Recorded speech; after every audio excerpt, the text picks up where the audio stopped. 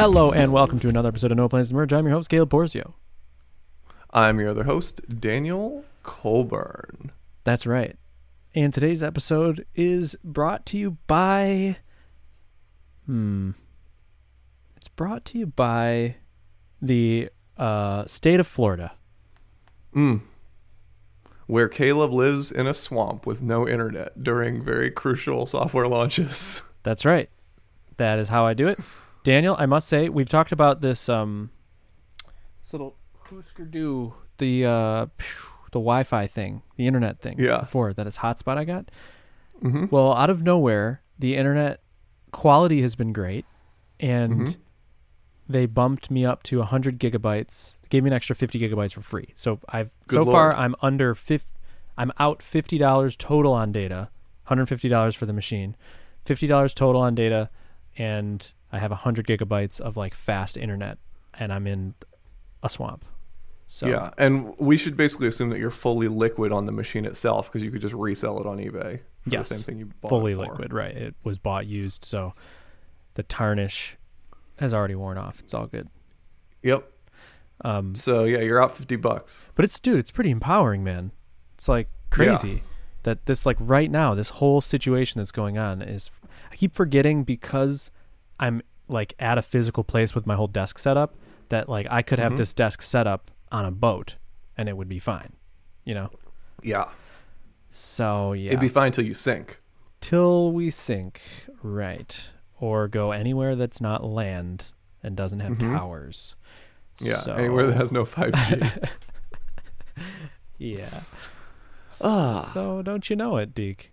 Yeah, so Caleb, for the listener and the user, because I've been deeply invested in your life situation of late, but for the listener and the deeply user, impacted by, you are in an RV next to some water, fishing and crabbing and shrimping. Yes. Is that the situation? It is. And actually, the last time we talked on this show, we talked about crabs. Yeah. And have you cooking crabbed them. now?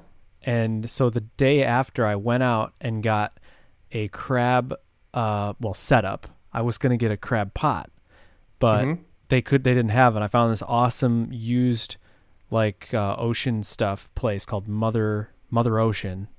Sure. And just asked, and they were like, no, we don't have crab pots or crab cages or whatever, but you can stick a chicken wing on a string and catch them that way. Dude, did we catch it on the we talked about it on the show? We talked about like the approach to catching crabs. Oh, we did. So basically you bait them with the chicken wing, then you net them. Oh, yeah. So we talked the approach. Well, it works, Daniel.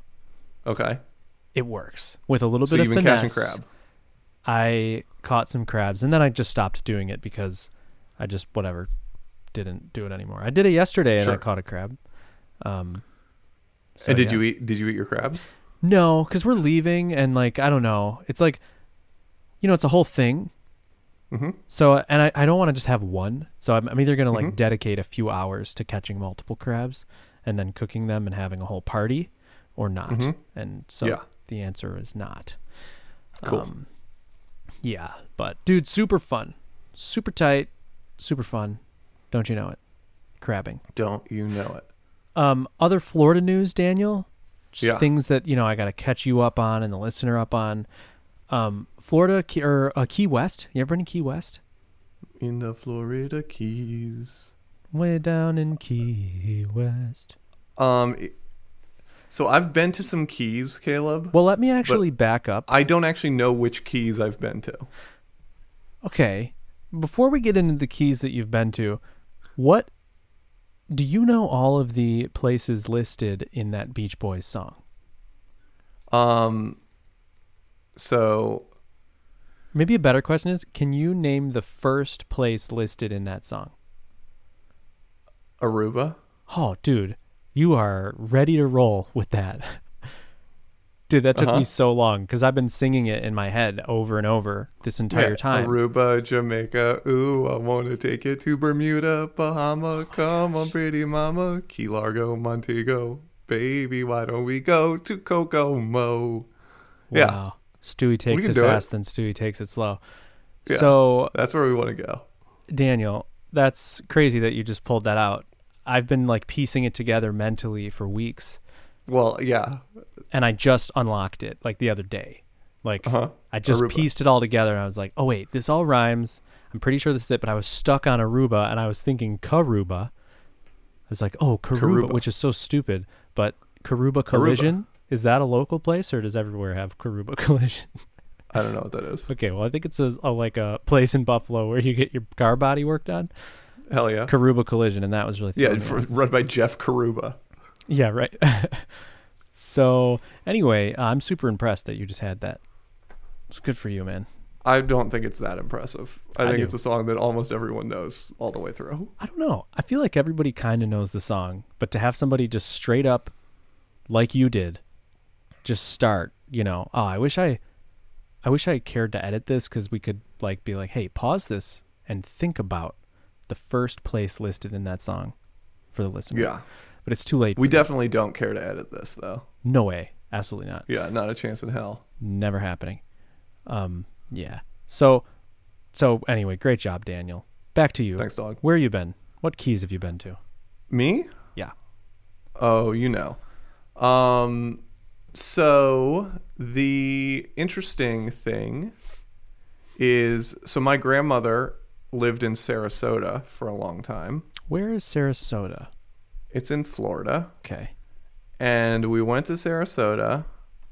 And then we took a road trip to, I swear we took a road trip to a key, but I think Sarasota's in Central Florida, so I don't know how we would have taken a road trip to a key. Let's see. Sarasota. Oh, yeah, no, you could have road tripped if you wanted. It is not central. It's like, what's below, it looks like an hour below Tampa.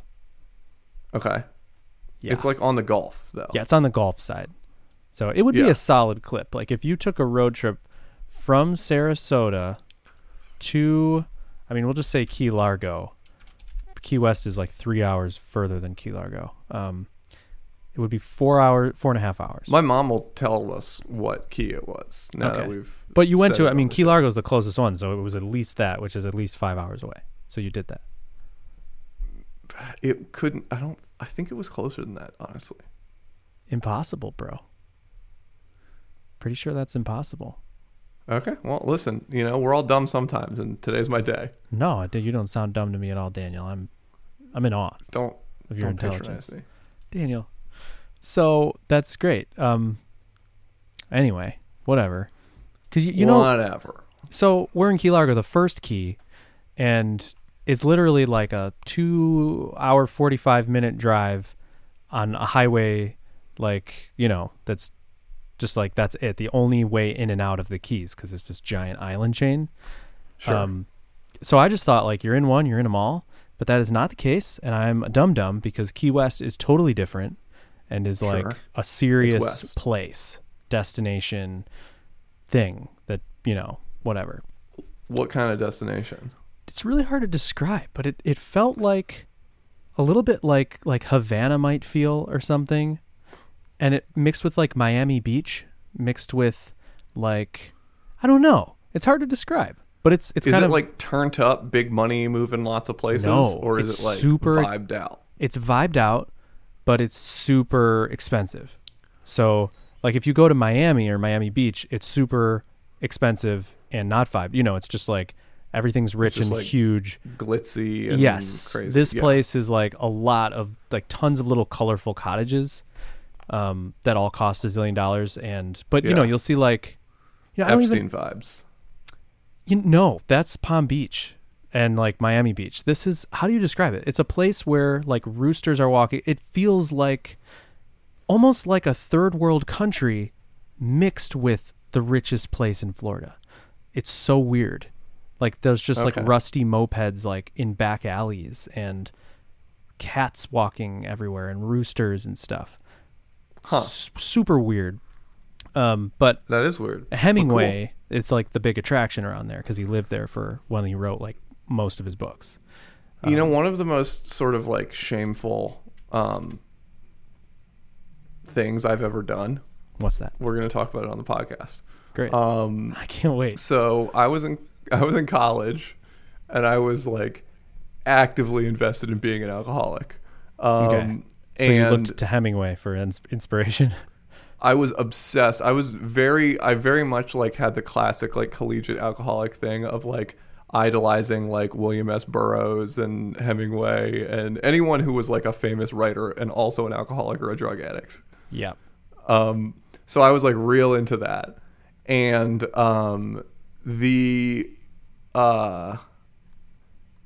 this kid came to me, and he was like, there was a lot of like, because I went to this Christian college, and there was like a lot of like kids who had either come from like small private Christian schools or like were homeschooled, yeah.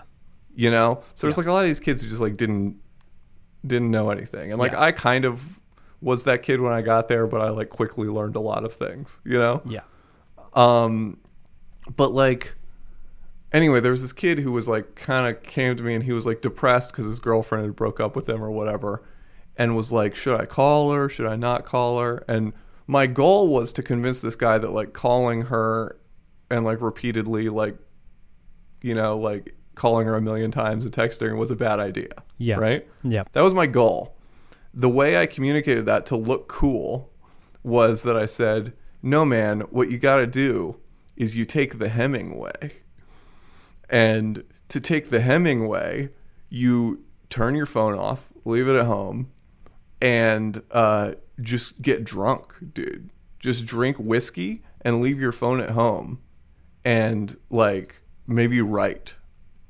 And that was, like, kind of like the romantic ideal that I instilled in this guy. And then, like, I, like, was high, and I, like, immediately forgot that this conversation had happened. And then, like, later that night, I was at some friend's house, and this guy just shows up shit-faced. Like, completely shit-faced. And he ended up getting alcohol poisoning. No way. And, yeah. No way. And he, like, presumably hadn't done much drinking before you gave him this. I don't think he had done a lot of heavy drinking. Okay. And anyway, cut to 10 years later, I'm in New York City. I see this guy shit-faced. And I've now seen this guy like 3 times as like an adult, like post-college, like in my late 20s and early 30s. Yeah. Every time I've seen him, he's been shit-faced. Wow. So I'm a little bit worried that I like built myself a little mini me. Wow, that's a real way to carry their decal. Yeah. Anyway, that's when you say Hemingway, that's where I go. Wow. Well, you know, Daniel, he had it coming to him. Yeah. Well, I mean, asking you what to do. Yeah, he shouldn't have asked me for advice. But also, like, if it wasn't me, it would have been someone. Yeah, I joke. That's funny. That's Hemingway's thing. And so yeah, but whiskey though, isn't his thing rum? Probably rum, yeah. But listen, I was in college. I didn't know any better. You didn't know. Right. Yeah, that makes sense. So that's great news, Daniel. That's that. That's the Florida Keys. That's Hemingway. All his descendants of his cats, he had 6-toed cats, polydactyl cats. There's like 30 cats on the property, and they're all descendants of that cat. And like half of them have 6 toes. No way. They're all like caged. The whole property's caged in for these cats because he loved cats, and they're everywhere. All of his cats. It's wild. That's nuts. It is. It's pretty nuts. So anyway, why did I bring up the Keys? Oh, I think just for a fun factoid. No, that was like a stop along the way. Factoid, how the Keys, like, I just thought this was crazy. The Keys, like, the whole reason they exist and are rich and everything is from shipwrecks, like crashing we talked about reefs. Not on the thing. We just talked about it. I don't know what's been on the show. We've been talked so much recently. Dude. Yeah, no, it couldn't have been because we just went to Key West like 2 days ago. All right. It's shipwrecks. Anyway. Well, I already told you. The magic's gone. Yeah. Well, for the listener, there's a theory that they might have put out fake lighthouses to cause shipwrecks. Oh, there is that theory, yeah. Yeah. Yep. Anyway. So that's that. How have you enjoyed your Floridian vacation? Great. Super fun. Lots of fishing, lots of wildlife. Saw my first iguana the other day. I was like on my computer and it just like walked up on the dock, which was fun. Oh, and then later on, I saw it climb into a tree above the water, and then we're just hanging out and we just hear a big splash, and poor iguana fell into the water. That's a bummer for the Yeah. iguana. But Daniel, okay, last, Caleb has to spew all his new things at Daniel. Notable thing, we went to a super fancy restaurant yesterday, and I had the best steak of my life. And I just wanted to tell you that. Hell yeah. Have you ever had What cut of steak was it? It was like Wagyu. Was it a fillet? Strip. It was a strip. We had A both. strip. And the That's strip what you would was want for the Wagyu. You probably wouldn't want a fillet with Wagyu. I mean, a fillet would be good, but Talk to me about Wagyu, Daniel. Japanese Daniel. yeah. Wagyu is a super marbled meat. Okay. So the meat has so much fat in it. But it is like marbled really well, which means like it's not like big chunks of fat. Like the fat is like very delicately interspersed in between the muscle fibers. Which means it all just kind of melts when you cook it. And so you end up with like if you like pull up a picture of Wagyu, it's like much lighter in color than normal meat. Interesting. And that's because of all that fat. The meat is red and the fat is white, and so it looks pinker than red. Yeah. You know what I'm saying? Yeah, this meat literally, I mean, it tasted like meat butter. It was like, yeah, exactly. It was the It's craziest exactly like thing I've ever tasted. It was wild. Yeah. Well, and like we did some Wagyu ribeyes with our friends, and then you just like cut the fat off. Like when you're done with it, like you can just take that fat, and then we like cook some asparagus in that fat. Oh, it was so good. That's crazy. That Wagyu fat is no joke. I thought like how could it be worth that much money? Is it? I don't know. I wasn't a nace. I was just like a little bit of a doubter, but Yeah. I don't doubt anymore. It really is it's very wild. good. It really is like distinctly different than other steak. There is that some I've had. meat that is very good that is not Wagyu. Okay. That is, 80% as good for 40% the price. Okay.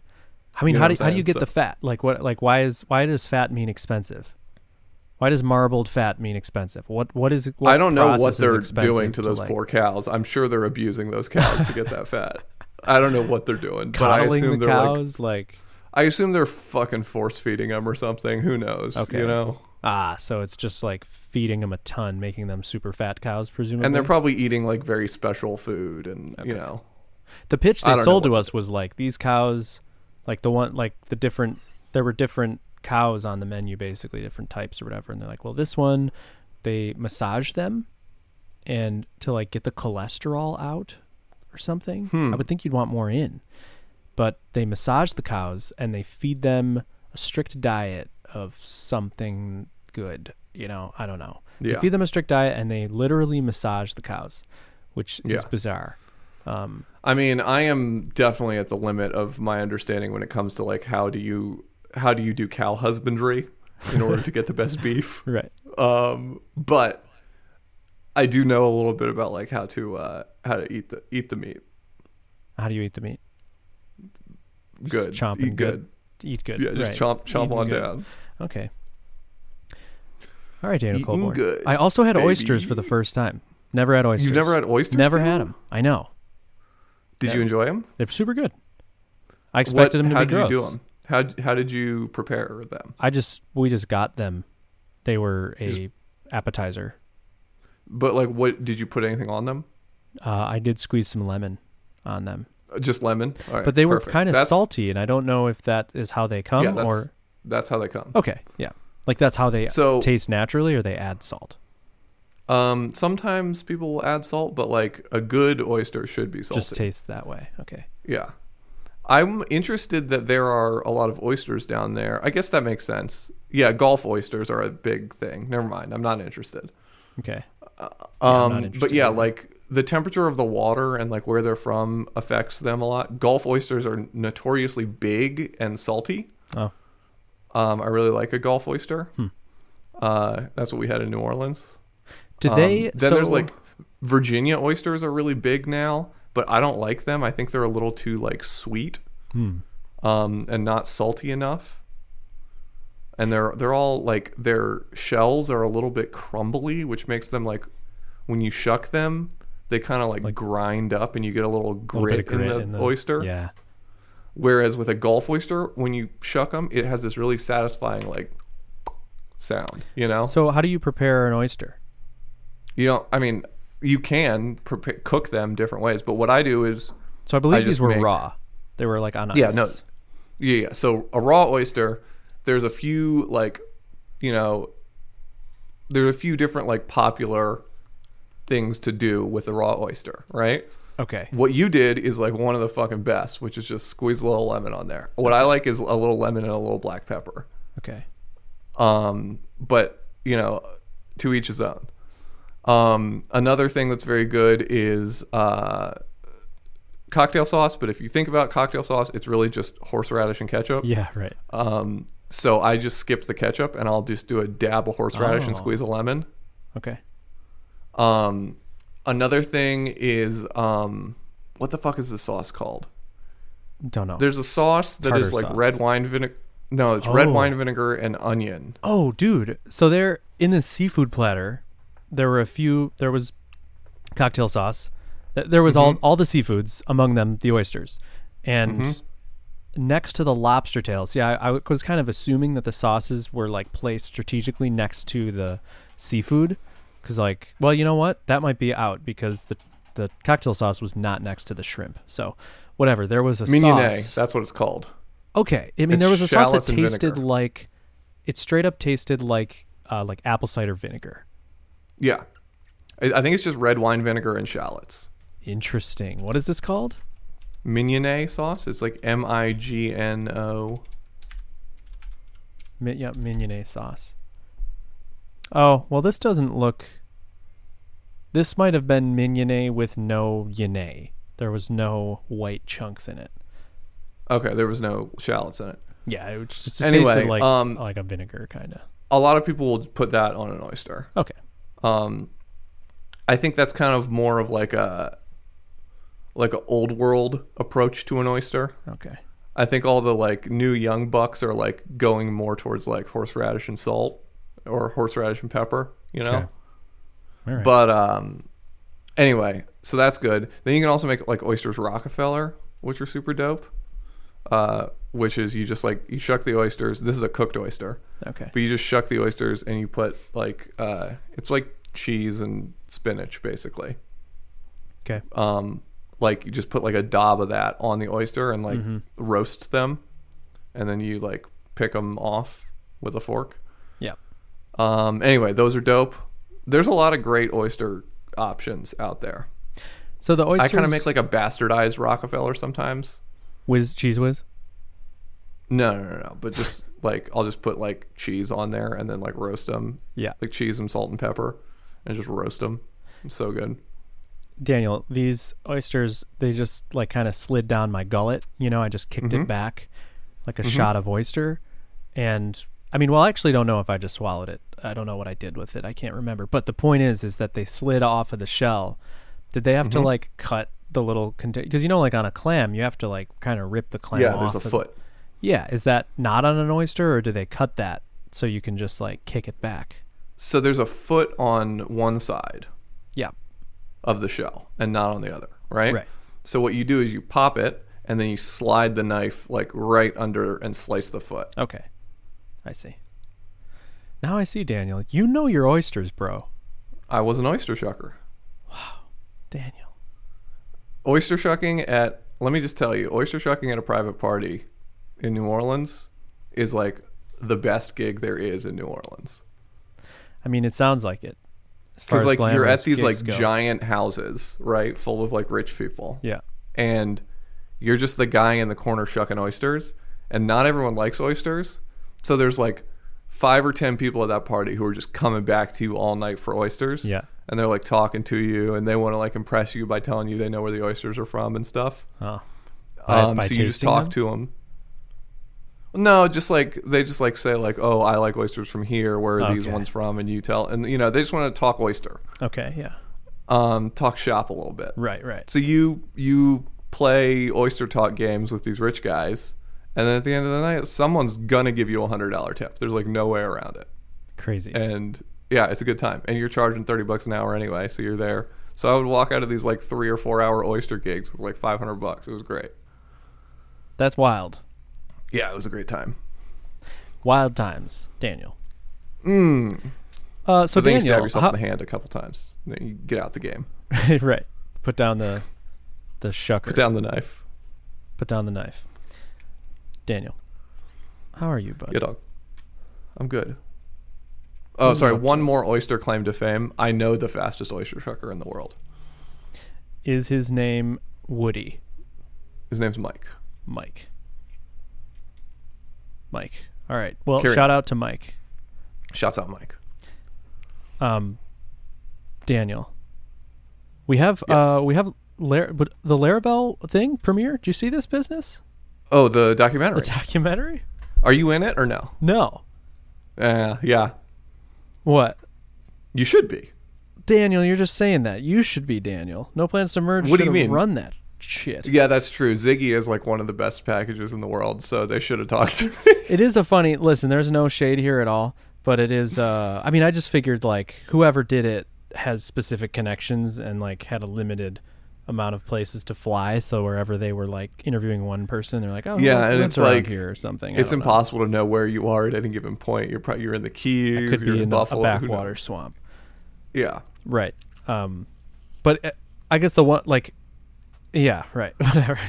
No shit. And you're not even really a Laravel guy anymore. got- You're kind of more of an NFT guy I'm more now. of an NFT guy. I've switched, but they got the main ones. That's all that matters. They got the Taylor, the Adam, the Jeffrey, the Matt. That's the 4-pack and the Frake. Mm-hmm. We'll throw them in And the Frake. 5-pack, Yeah. and that's who you need to have. That is who you need to have. So that's good. Yeah. No. I mean, there were some Twitter people like, but you missed, and then list all the other people that should be in there because there's a lot of people that should be in there. A lot of people. And that is a Yeah. bummer because it would be super cool if it had people like David Hemphill, Rennig, I don't know, Eric Barnes, like a lot of Ian Landsman. Oh, Eric Barnes might be in it actually. No, I don't know. But there's lots of next tier people that would be It was solid. just cool to see it because it feels like there was like a really like clutch era in like early Laravel Yeah. where like it felt like we were really like living through a moment, Yeah. like in like programming history or something. Sure. And just to like have a movie made about that where it's like, hey, like these are all the people and like you were around all these people like as in this moment in Laravel history Right. and like it really was something. Where the way they dramatized it, at least in the trailer, I loved how like the way they built it all up and then leading up like Taylor, and then they like cut to like a serene scene of Taylor like being interviewed and he's like, so or whatever. Yeah. That was brilliant. That was fantastic. So I'm super excited. I'm psyched for it. Yeah, I'm so excited. Yeah, we were just talking about it. Me and my like mentoring client guy were just like on the call yesterday talking about that. I was just like, yeah, dude, it was really cool, like to see all those people and Yeah. to, like somebody, and also just makes me feel good for those people that it's like, Totally. They like, get to have a you know- documentary with them in it. and just like they put in a lot of work, and I'm glad that like someone flew out and went to their Yes. house and pointed a camera at them about I it. know. Like Yep. a lot of these people have put in a decade in this thing almost, and I'm glad that they're getting their just desserts. Right. Getting Yep. a camera pointed at them. It's totally awesome. There's a company that does this for other, like did it for View. So there was like the View documentary, and then there was, I remember a while back, somebody did it for Chris Coyier just alone, and that was awesome. So it's cool to see this, and Must be nice to be Chris Coyier. Get a documentary alone. yeah, I mean, dude deserves it. I mean, it wasn't like a documentary, but like probably 20 minutes of interview of Chris Coyier following him around his life and whatever. It was super cool. But Daniel, I'm literally watching a bald eagle fly in front of me. That's insane. Wow. That's crazy. So, sheesh. And I'm looking out, and Hannah just saw the bald eagle, and she just looked at me. So, yeah, she's mouthing bald eagle. Daniel, Yeah. you got yourself the thing. Oh, Laravel, forever ago, one of my first ones. I was into videography on the side. That was like my side business. And I went up to Taylor and I was like, hey, if I make a Laravel documentary and like fly to your house, can I interview you? And he was like, I would love something like that. He's like, that would be really cool. Yeah, let me know. Reach out. I didn't even know him at the time. But I just like was kind of drumming it up, and I had plans. I was like, I'm going to fly to Taylor and Jeffrey and whatever and make a documentary. I never did. Make that documentary, but Taylor was into it. I was pleasantly surprised. He was like, totally, that sounds great. I would love for something like that to happen. Hell yeah. So that's my Taylor He's been thinking about it this whole time and was like, I guess Caleb's too big now. He's not going to do it. Right, just reaches out like, hey, so just following up with you on that documentary. The documentary you mentioned 7 years ago. Yeah, that's funny. So super tight. And the company who's doing it offers that I've never heard of. Yeah, me neither, but the footage looked great. Yeah. So way to get on the map. Like, they made all these people's like home offices look so dope. Yeah, I guess I didn't pay that close attention, I guess, because they did. Oh, I was like looking at all of them. I was like, dude, all these people's setups look immaculate right now. Like, yeah. They really did some desk organizing before this documentary. Yeah. But yeah, everyone's shit looked great. Happy for everybody. Yep. So that's cool. It's a big moment for the Laravel community. Speaking of Laracon, you're doing Laracon. Yeah, I'm doing Laracon. Yep, which is free this year. What you doing at Laracon? Blade components. Building blade components. Blade components are so litty. Yeah, I want to know what you, just off the top of your head, like, what should I talk about? What should go into the perfect blade component talk? Blade components are just blade components are the missing component layer for Alpine.js. Yep, that is true. And that's the thing you should talk about. Okay. And like, honestly, like, there's no reason. I mean, that's not true. Just for like code separation and organization and like reuse, reduce, recycle, or whatever. Yep. You should make blade components just as a matter of practice. But I'm lazy. I'm not going to make blade components unless they are Alpine components. And so every single blade component I have ever made is an Alpine component. Right. Funny. Yeah, I don't make a whole lot of non-Alpine blade components myself. Yeah. But, dude, Alpine blade components are so powerful. They are. Especially Alpine blade components that like are like that you can wire model. So yeah, I'm actually let's talk about that. I think something I want to address here is like, how do you get when you're making input components like form controls, how do you bind talked about this. To that data? Right. We've talked. So wire model, X model, and straight up having it in a form, like the three ways that you need these blade components. Ideally, they work with all three. You can stick it in a form tag itself, and it'll just, you could submit the form and you'll get that data with the name and the value. That's number one, assuming you're making some custom input that's not just input type text or whatever. That's number one. Number two is X model in Alpine, so you can just Alpine bind to that data. And number three is wire model, live wire bind.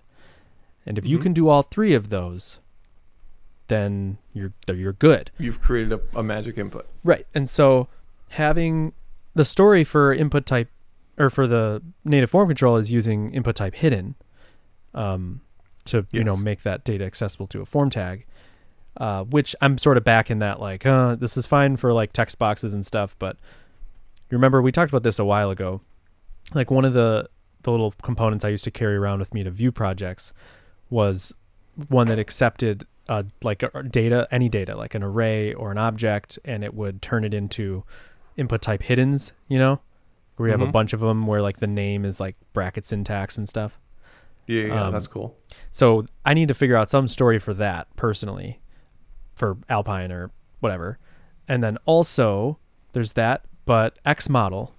So if you want to make anything X modelable, so let's say you have a div and I don't know, a counter. It's like a div that with some buttons, it's a counter up and down, whatever.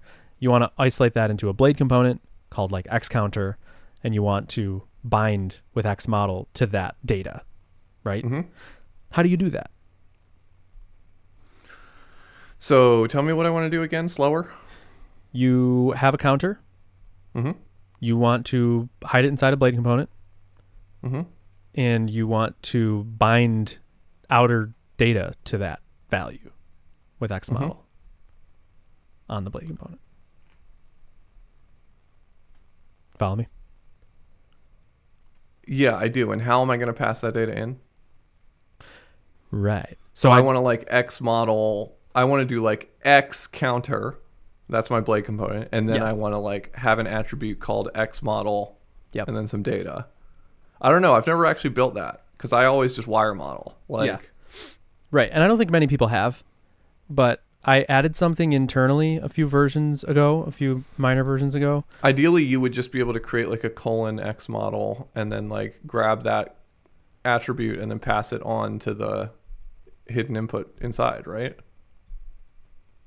Well, you need two-way binding, So like the component should be able to update the data on the outer bound, and then it should also be updated by What do you mean update the data on the outer bound? Right. So if you have like data outside of the counter component that your X model binding to the counter component, Right. Like if you have like a visitor counter or some stupid thing, I don't know, and a button that says like, or whatever, X data visitor count is 2. And then inside that you have your X counter, X model visitor count, which you want it to be set to 2. And then if you click plus, you want it to go to 3. And then if you modify visitor counter outside of that to 6. What do you mean modify visitor counter? You have a separate button that sets it to 6 or something, Okay, so we're not just passing this data in from Blade then. We need it entangled, Daniel. Like, to Livewire? Are we talking about Livewire now? No, just Alpine. So entangled to what? Okay, Daniel, if you have an input type text and you X model username to it. Yes. When you update the text, username is updated, right? Yes. When you update username from somewhere else, the input text is updated, right? When I update is username a variable? Yes. Or is username a string? A variable that is a string. From whence this variable? An outer X data scope. Okay. Yes. Sure. Right? Two-way binding. X model is two-way binding. Same way V model is two-way binding, right? So you want this in Alpine. But you want to create it by hand, like in Vue. Remember, like if you want to make your own V model in Vue, you have to pass value down, and you have to listen for an input event up. Of course. Yeah, of course. That sort of deal. Right. I don't understand why that's a problem for the thing that I suggested, where you just like grab an attribute from a Blade component and then apply that attribute to the input inside the Blade component. Oh, right. Yes. So I guess the difference would be, well, walk me through that. Consider you have an outer X data that has visitor count. It's named visitor. What do you mean? What is an outer? Okay, so I'm just describing a component. Right. Okay. So like if there was no Blade component, if we just had like an input, right? Yeah. And then we put X data on it, right? X data. Put X data on a div outside. Sorry, not X data. X model. Okay, X model. Yeah. If we put X model on an input. Yeah.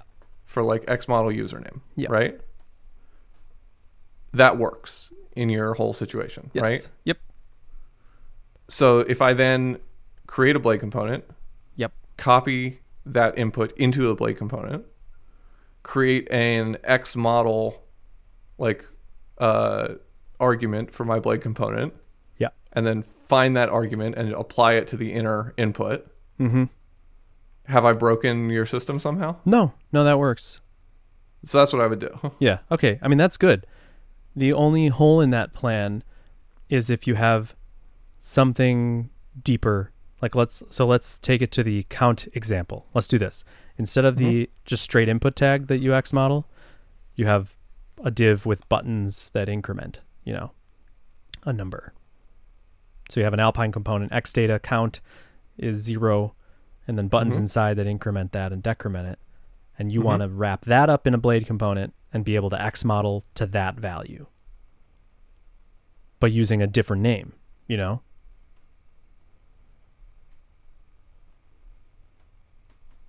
I see. Okay. So like, doesn't that break down? Like, you can't just forward X model visitor count to the div that has X data on it. Like, there's nothing. X model won't work with anything, because it's just divs and buttons. Yeah. So you just put a hidden input, right? Well, so what we want to do is like, we're not even talking hidden inputs, because we're not like, you might not want to just use it in a form. You might want to use that data in JSON form for something else, or make it reactive. Well, what is this JSON data? Where's that coming from? Oh, sorry. I'm just saying, like, I don't know if you know what I'm saying, Daniel. If you have like a div, I sure don't, bud. Come on, you have a div with X data, and all right, let's create a form that we're gonna submit via Ajax. So I understand that I have a div with X data, and then I understand that I have a counter inside that thing that increments and decrements. Yep. And we're updating the count in the X data of the parent div. Yes. Right? Yep. And what is the problem? Why can't I X model on a hidden input and be good? Well, because then that would only benefit you if you were submitting a form. Even then. Why? Even then. Wait. Why would that only benefit me? Because what am I trying to do? Right. I'm trying to update the contents of this X data. I don't care about a form. Okay. Well, the input type hidden is not going to help you with that. Because the only thing that's going to do is just make an input type hidden that'll be picked up by a form. You know what I'm saying? Like, if you have an X data scope with data inside of it, maybe you want to submit that to a form, maybe you don't, maybe it's just on the page, whatever. It's a search, that doesn't matter. Sure. You want a suite of these Blade input components that behave as if they're normal input components. Right? Right. You want a unified API, and you want to be able to X model some arbitrary data name to a custom Blade component. To a thing that's not an input. To a thing that's not an input, and make it... So you want the API to be homogeneous. You want it to feel like you're just X modeling to an input, Yes. But then you have to accomplish that task inside of the Blade component. Right. So if you want it to feel like it's an input... Yeah. So there's like a data, so inside this child Alpine component that has like a count, right? Yep. There's like this piece of count data, right? Okay. Yeah. If I want to expose an X model API to access that count data, yes, what I would do is create a hidden input and X model to it. Interesting. So that's what I would like naturally try. I guess first. I don't understand how that would work. Oh, well, wait, I don't get it. So you have the Blade component is div X data count equals 0. Inside the div are buttons with, at click count ++ type deal, right? Uh-huh. And you're saying that you can somehow make that X modelable in the Blade component by having a hidden input. So describe that to me. How does that work? So I think this is what I would try first. I might like run into a problem that says I can't do this, but like, can't I just I have access to the parent scope, right? Yeah. So whatever gets passed into the Blade component as the argument of X model is presumably something that is in the parent scope. Right. And then I'm just going to X model my hidden input. Okay. So you could do that, but how do you bind the value of count to that hidden input? Right. Okay, yeah. I see. So you're trying to bind to two things at once. You're trying to bind to the parent scope and to the child scope. Yeah. Mm-hmm. I see the problem. Okay. And the way it's normally done in something like Vue is, or maybe exclusively Vue, what do I know? You emit or dispatch a change event up, and a value prop gets passed in.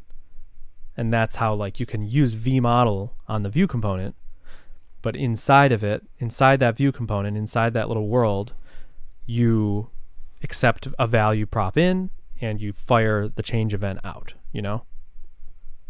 Like you've seen that, right? Like you're familiar with that? Say it one more time. So if you're creating this equivalent inside Vue and you have this counter example, whatever, you want to use vModel on the counter inside that component. I'm pretty sure this is still the case. It was in Vue 2. Inside the counter, a value prop gets passed in, If you're faking vModel, a value prop gets passed in and a change event gets dispatched out. Yeah, right. Like an input change event. Yes. Right. Maybe and then input, by X modeling on the div, you're catching all those change events and passing them up. By vModeling on the outer component, yes. Well, can you just X model on a div? Oh, right. So if you just X model on a div, that just creates a listener for change events, right? It's just a listener for change events. Yes. Right. So as long as you dispatch a change event up, then the X model would catch that change event and pass it on, right? Right. The problem is getting data down. Right. Because what you're saying. Right. So then you need okay, I see what you're saying. So then getting data down, what does X model do when data comes in? X model. Like on a change to the value of the input. On a change to the data. Yeah, it just looks for a dot value property on the element itself and sets it. It checks what type of input or whatever. There's obviously it's more than that, but for this, let's just say, it just sets dot value. So will X model break if I set it on a div and then change the value? So it won't, because I don't think divs. Well, good question. There's no. You would have to set. Right. So X model is going to set dot value on the div, but how are you going to pick that up from Alpine? I have no idea. I'm just saying, will it actually throw an error because there's not a default value prop? No. So it's just going to set a value attribute on that DOM element. Yeah. Okay, weird. So yeah, I don't have a strat for picking that up. So then I would need to actually. So there's two approaches here. The one is adhere as closely to the view way as possible. We already have the change event or input event up, whatever. The part that's tricky is the value prop down. So we would need some way that I can't really visualize off the top of my head to get a value prop passed down, but maybe, and there could be a system, added system, whatever. That's one way. The other path, and this is the path that I've been going down, is when you use X model on an element. So you, like we've just described, it manually sets a value, and then it also adds an event listener for input. You could, in addition to those, I actually set properties, like Alpine properties, _X_model, which is a getter and setter basically, so that you can manually. So if X model is on an element, there is now a programmatic way to update that binding and to receive updates from the binding. Okay. Does that make sense? It does, yeah. Okay, so that kind of unlocks this, where you could now fake X model. If you forward the X model to the blade component onto the counter div, does that make sense? Like with blade, so you have your X counter blade component, right? And then you forward it onto the counter div, the parent div. Yeah, exactly. So it's just straight up the rendered DOM is div X data count and then X model, user count. So I know that you have an X model get and set. Yes. Are you also throwing an event like a X model changed event or something? X model received data event? Right, there's not. The idea is that when you call get, the X model get, it will retrieve the reactive value. So you could I see. Put that inside an effect or something. Yes. So Daniel, I can do this. I can do this for myself, but it's obviously not very clean and obvious for other people. So I'm thinking about what is an API that I could add where you could say, so on this div where you have X data count, okay? You could add a property called X model provide or something. Count. X model : on, or X model : on data. And then that is an event listener that. Well, remember, it has to be more. It has to. What? Remember, it's not just event listen. It's not just reacting to changes. It's doing changes. It's two-way binding. It's the value down. Right, but so you have an X model, and then you also have an X model on data. Okay. And that on data reacts to when the value changes from above. Interesting. Oh, okay. All right. It reacts to when the value changes from above. And then it just gives you you can pass in a function to that and do whatever with that data. That's kind of interesting. So, and then how do you impact the data? You would just submit the input event? Just impact the data. Right. How do you change? That's reacting to the outer data change. Yeah. I would just emit a change event somewhere. Right. So is there a way to do that feels less? It feels like two APIs for one thing, you know? Yeah. So what I would probably do is create like an alias for the change event thing, which would be like X model or like whatever dot like X model emit data or something. Yeah. You know what I'm saying? Just like wrap up the change event thing in like a named API. So here the tree that I was barking up was create a new directive called like X model provide or something, where you just pass in the name of the variable you want to be X modelable, you know, and then it handles the get and set. So it would be like, remember div X data count, X model provide count. Now you could add on on the child, right? Right. Now you could add on an X model user count, you know, and it'll be bound to count. So you would say X model provide count, and you're basically saying like when X model changes, just relay that on and update count. Yep. Yeah, that's fine. It does the two-way binding, so you don't have to worry about like value down, event up. It's just like that would be sick. Forward a two-way binding. But I guess the struggle for me is like, what's a good API for that? Number one. And number two is something I can't remember. Shoot. That's the first question. Is that a good API, basically? Mm-hmm. Is it? Is that I don't know. I need to see it. I need to play with it. I know. Yep. And it's a tough thing to even like verbalize, obviously, because it took us this long to get to it. Right.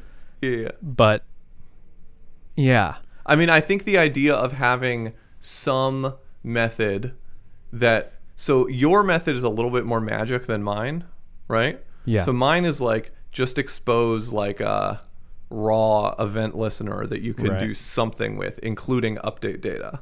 And yours is like, let's skip that and just directly provide you an option to say what you want to update. Right.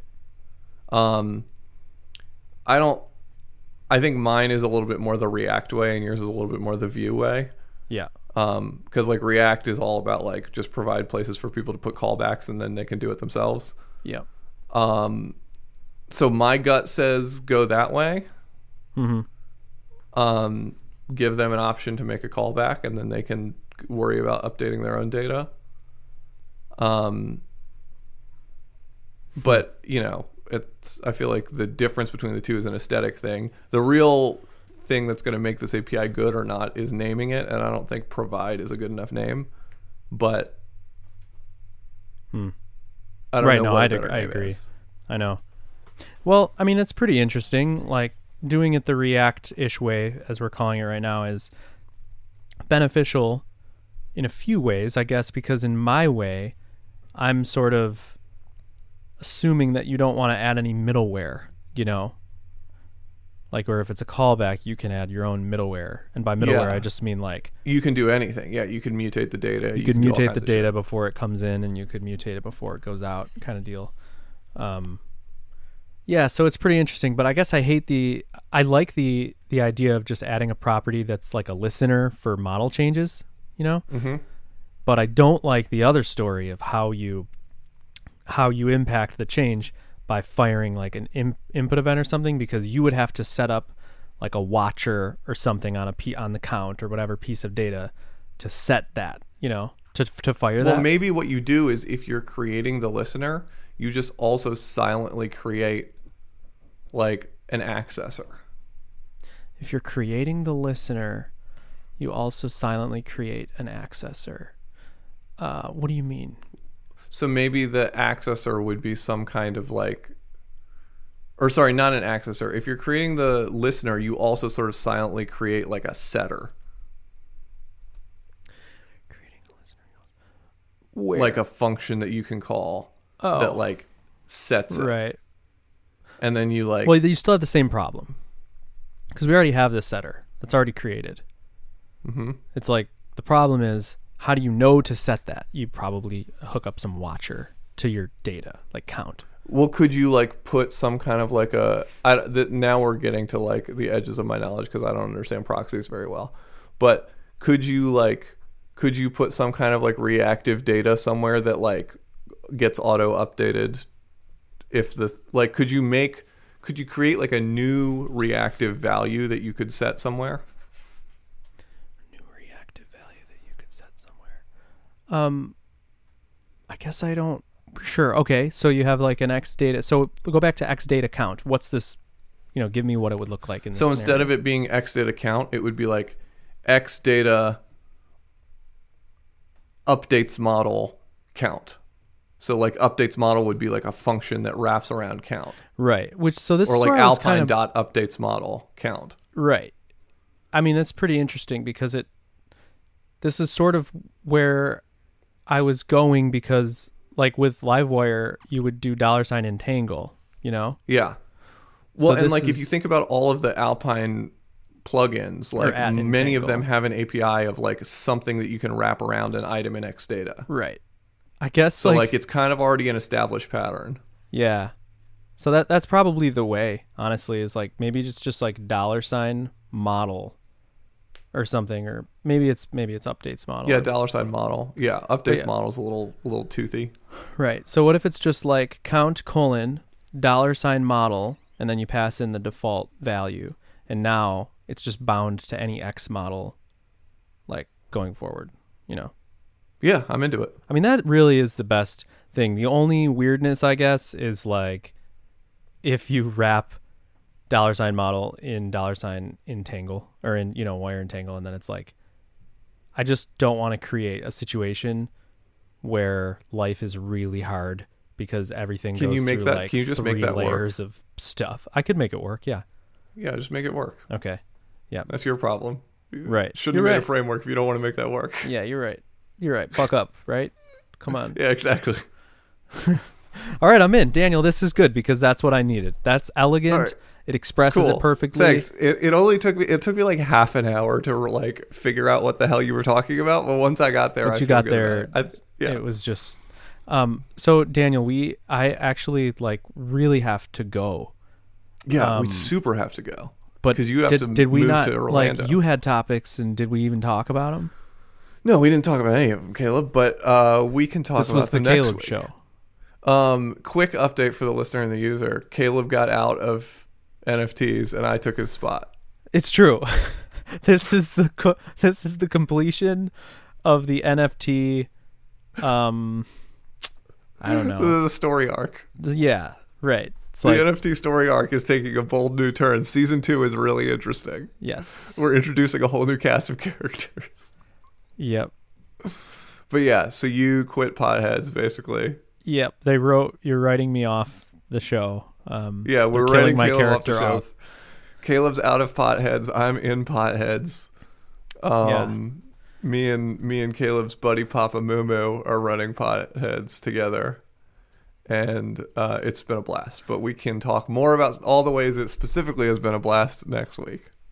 Yep. It's cool to see two people who really care about the thing and are super ambitious. And there was a time that I felt that way, and I no longer feel that way. So it's cool to see like people who actually are going to do good stuff with it, and I'm not going to like, drag it down, which is awesome. It's so fun too. Like just like fucking around. No doubt it is super fun. Like everything about it is fun. And yeah, I don't know.